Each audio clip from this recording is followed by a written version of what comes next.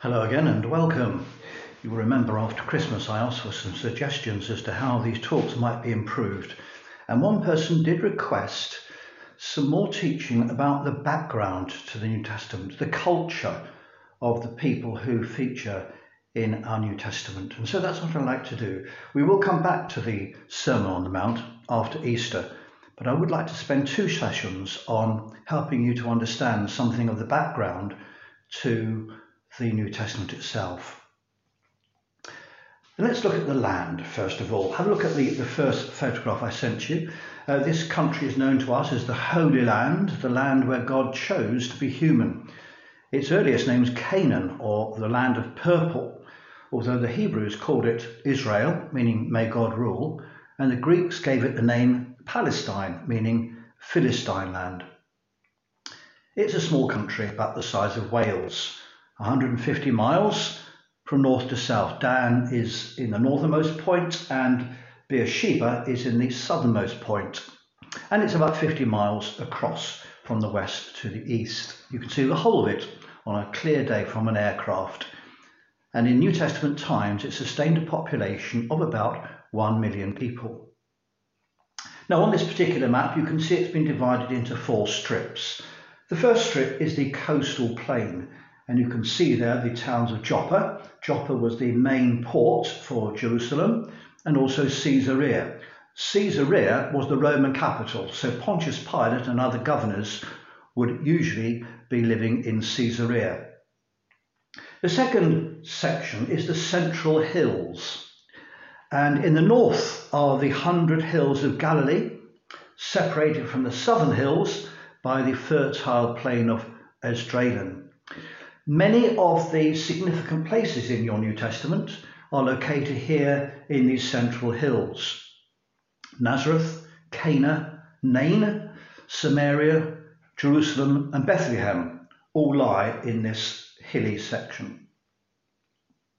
Then we come to the third strip of land, east of Jordan, it's shown as on the map you're looking at, the Jordan Rift Valley. From the Sea of Galilee, this rift runs south into Africa as far as Malawi and Lake Nyasa. It has been called the deepest ditch in the world. It begins at the Sea of Galilee, but this sea has 4 names. As well as Galilee, it's also known in your Bibles as the Sea of Tiberias, Lake Gennesaret and Lake Chinnereth. It's not a sea at all. The water is fresh, and it's quite big. It's 13 miles from north to south, and it's 8 miles wide at its widest point. The western shores of this lake host Tiberias, Capernaum, Bethsaida, and Magdala. And the lake was notorious for sudden storms which whipped in from the narrow valleys on the eastern side. You remember the stilling of the storm when Jesus and the disciples were on the lake, not expecting any trouble at all, and there was a sudden violent demonic storm. These were quite common on Galilee. The River Jordan, which flows out of Galilee, is 65 miles long as the crow flies, but it doesn't flow in a straight line. It meanders 220 miles, twisting like a snake. It runs into the Dead Sea, which is a long sea, 47 miles in length and 10 miles in breadth. It's 5 times more salted than the Earth's oceans, and it's 1/4 mile below their level. It is said to be the lowest point on the Earth's surface. East of Jordan is where Jesus delivered Legion from many evil spirits, and you may remember that 2,000 pigs died on that occasion. Now let me tell you about James chapter 5. He wrote this. He was talking about the Lord's coming. Be patient for the Lord's coming. See how the farmer waits for the land to yield its valuable crop, and how patient he is for the autumn and the spring rains. You've probably heard of the former and the latter rains, the autumn rains and the spring rains. The Holy Land has a Mediterranean climate with hot, dry summers and mild, wet winters. The rainy season begins in October or November with the early rains, and that's when the farmers can plant their crops. it rains a bit throughout the winter when the weather is relatively mild, and then the latter rains come in April or May, and they can cause flash floods. You remember the parable Jesus told about two men who built houses on two foundations, and there was flash flooding, and one house collapsed and the other one remained firmly built.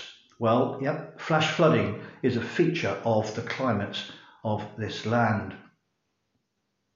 Let's talk a little bit about the agriculture then. Have a look at picture number 2. You can see there a picture of some winnowing forks. And John the Baptist said that when the Messiah came, his winnowing fork is in his hand and he will clear his threshing floor. A farmer, having harvested his grain, would bring it to a threshing floor, a flat area, as you can see there. He'd tip it all out onto the floor and then he would thrash it. You see that spade? He would take a spade and he would hit it hard. This was to separate the wheat from the chaff. When that had been done, he would then take those forks and he would throw the stuff into the air on a windy day, and the wind would carry away the stalks and the husks, and they could be burnt, and the grain would fall to the ground, and that could be turned into flour. Remember, once the flour was made, then women could buy it and they could use it to cook their bread. And you can see on the next picture, picture number 3, 2 women sitting at a mill, grinding their grain into flour for turning into bread. And Jesus spoke about his coming, when one person would be grinding the mill, one would be taken and the other one would be left. Most meals consisted of bread, but also they ate fish, fruit and eggs. The wealthy people had bread made from wheat, and poor people had bread made from flour. They also put olive oil into the bread sometimes, and they used olive oil as the basic cooking fat. You remember the story of the 10 bridesmaids, 5 of whom had oil in their lamps and 5 of whom didn't. And you'll also remember the parable of the Good Samaritan, who used olive oil as a soothing agent for the wounds of the man who had been beaten up on the Jericho road. The evening meal would often be a stew, and it might contain sparrow meat. And if you compared Matthew chapter 10 verse 29 and Luke chapter 12 verse 6, you would find that in Matthew 2 sparrows could be bought for a penny, and in Luke 5 for 2 pennies. So if you bought 4, you got 1 thrown in for free. So they had freebie offers in those days, just as we do today. Lamb was a great luxury and was only eaten at Passover time. Many of their meals were vegetarian. Fish from the Sea of Galilee could be roasted on an open fire, and there were 14 species of fish that could be caught in Galilee.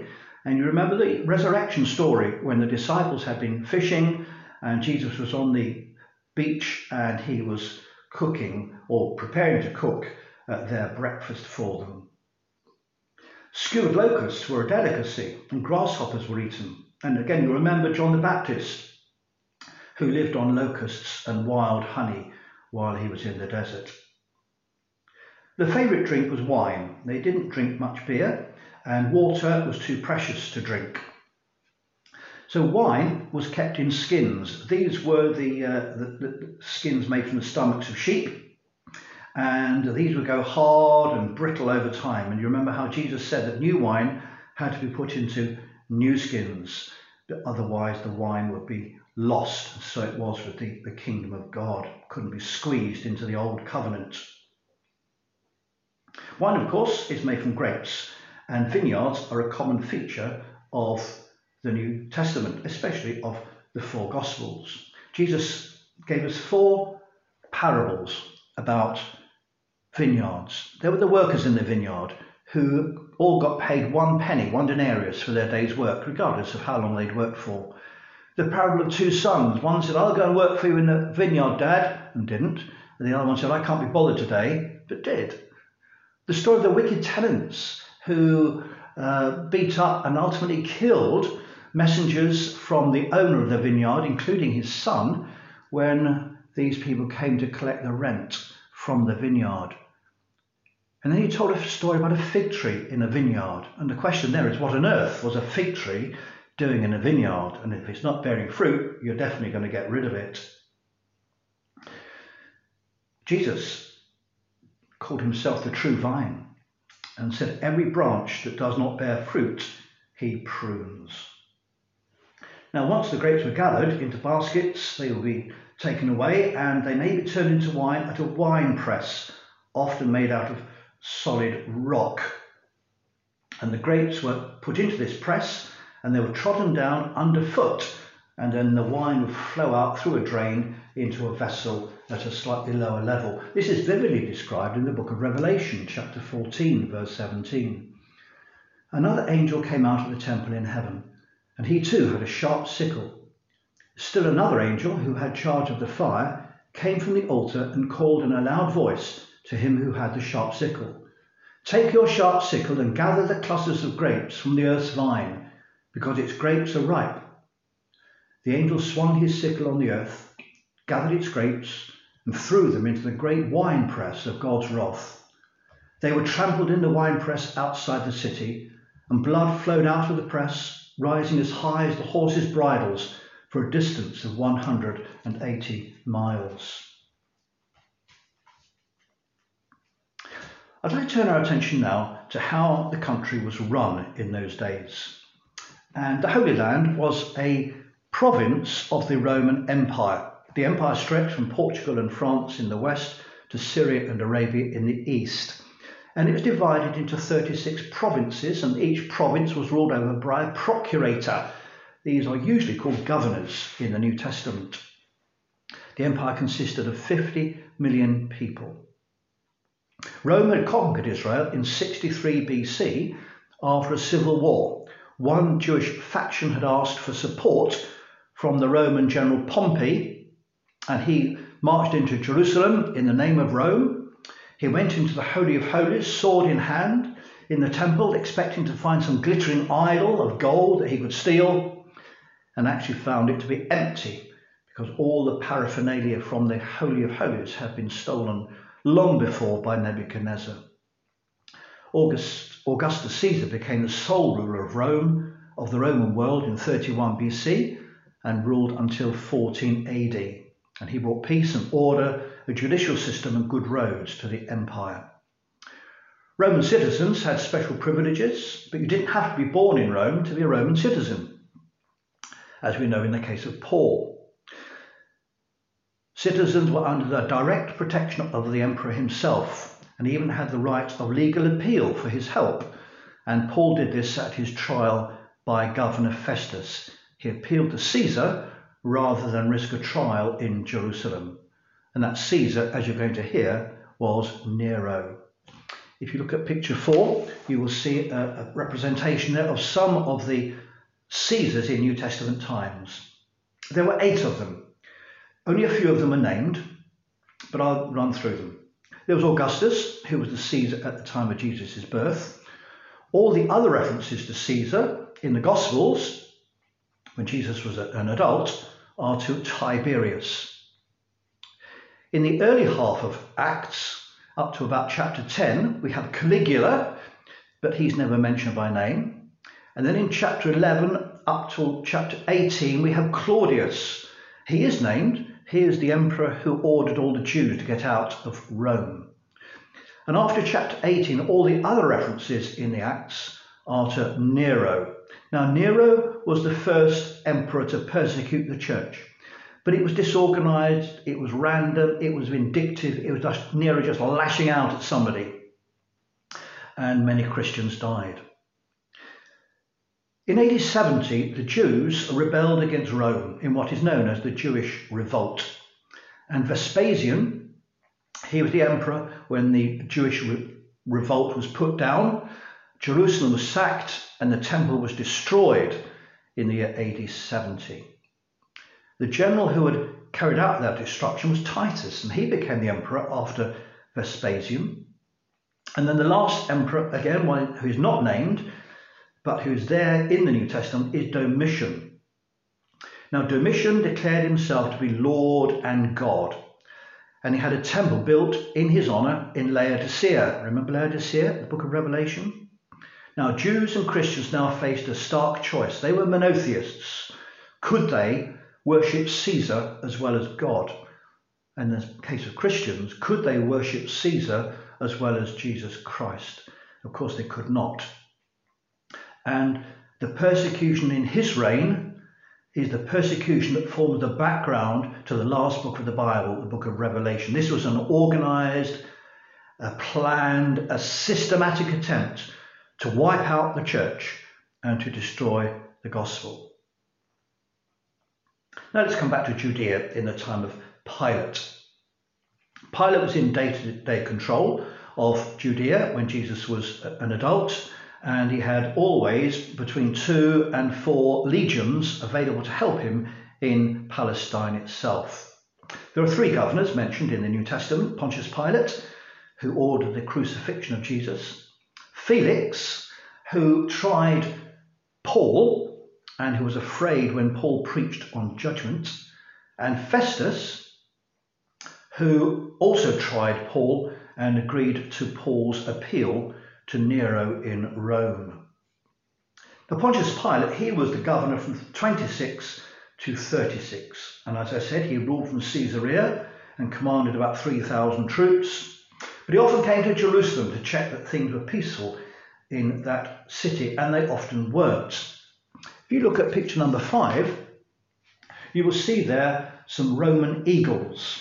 Now, these are the topmost feature on these staffs, and they were regarded as being divine by the Roman soldiers. To a Jew, these were idols, and Pilate foolishly ordered his troops into the temple precincts themselves carrying their eagles. And there was a whole-scale Jewish riot, and Pilate had to withdraw his men. On another occasion, Pilate sent his men into the temple treasury, where loyal Jews will pay their tithes and their offerings, and he stole the money to build an aqueduct to bring water into Jerusalem. Again, there was a riot. Now, neither of these riots is mentioned in our New Testament, but they shed a light upon what happened at the trial of Jesus. So when Jesus was on trial and accused of claiming to be a king,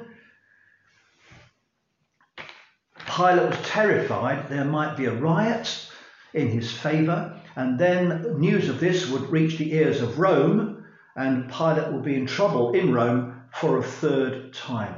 The chief priest threatened, "If you let this man go, you are no friend of Caesar," and they would have stirred up the crowds. So Pilate caved in, washed his hands, and commanded the crucifixion of the Lord Jesus.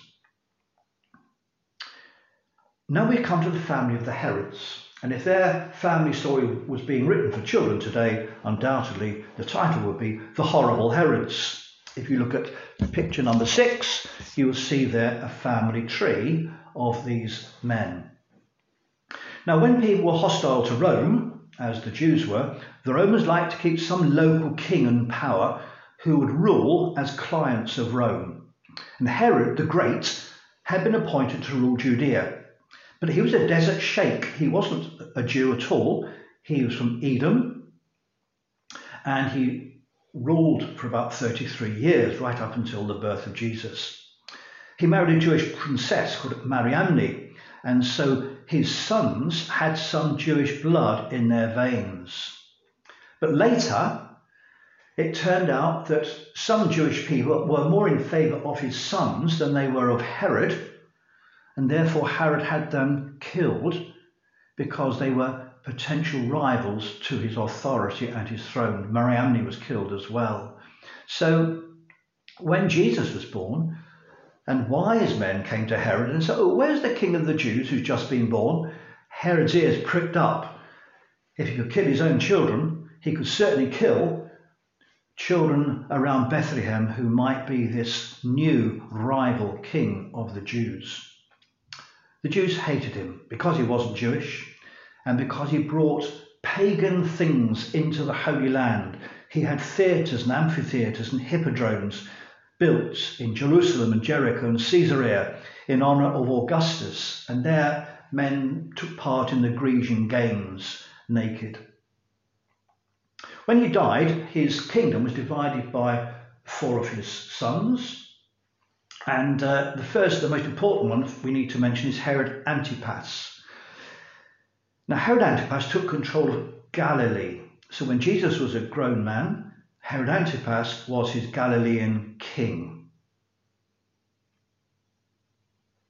It was Herod Antipas who ordered that John the Baptist be decapitated. And you remember why. John the Baptist had condemned the king because he, as a divorced man, was marrying a divorced woman who had been married to his own brother. And John the Baptist condemned this and paid for it with his life. Later in the Gospels, it was Herod Antipas who sat in court with Pontius Pilate trying to bring charges against Jesus. The next son of Herod the Great is Archelaus, and he was the worst of them all. He inherited Samaria and Judea, so he was the king of Jerusalem, but he only ruled for 10 years. Do you remember when the baby was brought back and Joseph and Mary were minded to settle in Bethlehem? Then they found that Archelaus was king there. They knew what a bloodthirsty man he was, and they returned to Nazareth. Well, Archelaus was a dreadful king, and he was so bad that the Jews threatened to send, or rather they did send, a deputation to Rome, warning Rome that there would be a full-scale revolt if he was not removed. So he was removed and replaced by governors, by procurators, of which Pontius Pilate was one. The grandson of Herod the Great is Herod Agrippa I, and he eventually ruled over Galilee and Judea and the whole of his grandfather's kingdom. It was he who cut off the Apostle James's head, and you remember that Peter was in prison at the time, in prison on the orders of Herod Agrippa I, and Peter got out, rescued by an angel. Herod Agrippa I was being hailed as a god. This is the voice of a god and not of a man. His devotees were shouting and chanting and worshipping, and he died at the age of 34, eaten of worms. That's in Acts chapter 12. His son was Herod Agrippa II, and he was the man in the Acts of the Apostles who helped Governor Felix sort out the charges against Paul, which you'll find in Acts chapter 25.